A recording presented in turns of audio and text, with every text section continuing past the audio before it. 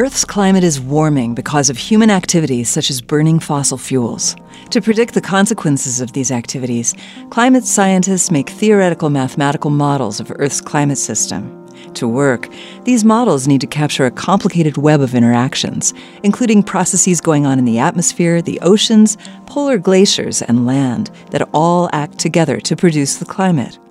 Many of these processes involve feedback loops, whereby the process sets in play other processes that either amplify or dampen the initial change.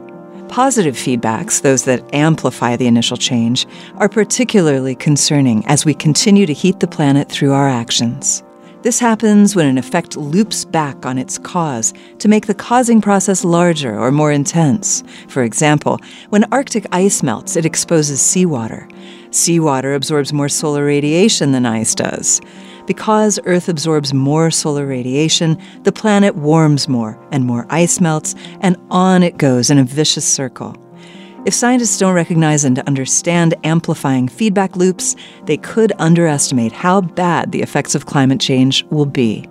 In 2023, an international team of scientists published their analysis of feedback loops in the climate system. They found 27 different, potentially troubling amplifying feedback loops. Some of these might be associated with tipping points that could trigger big permanent changes. In addition to more research, the scientists called for speeding up efforts to curb fossil fuel burning and other climate-changing activities to avoid the possible consequences of these dangerous feedback loops.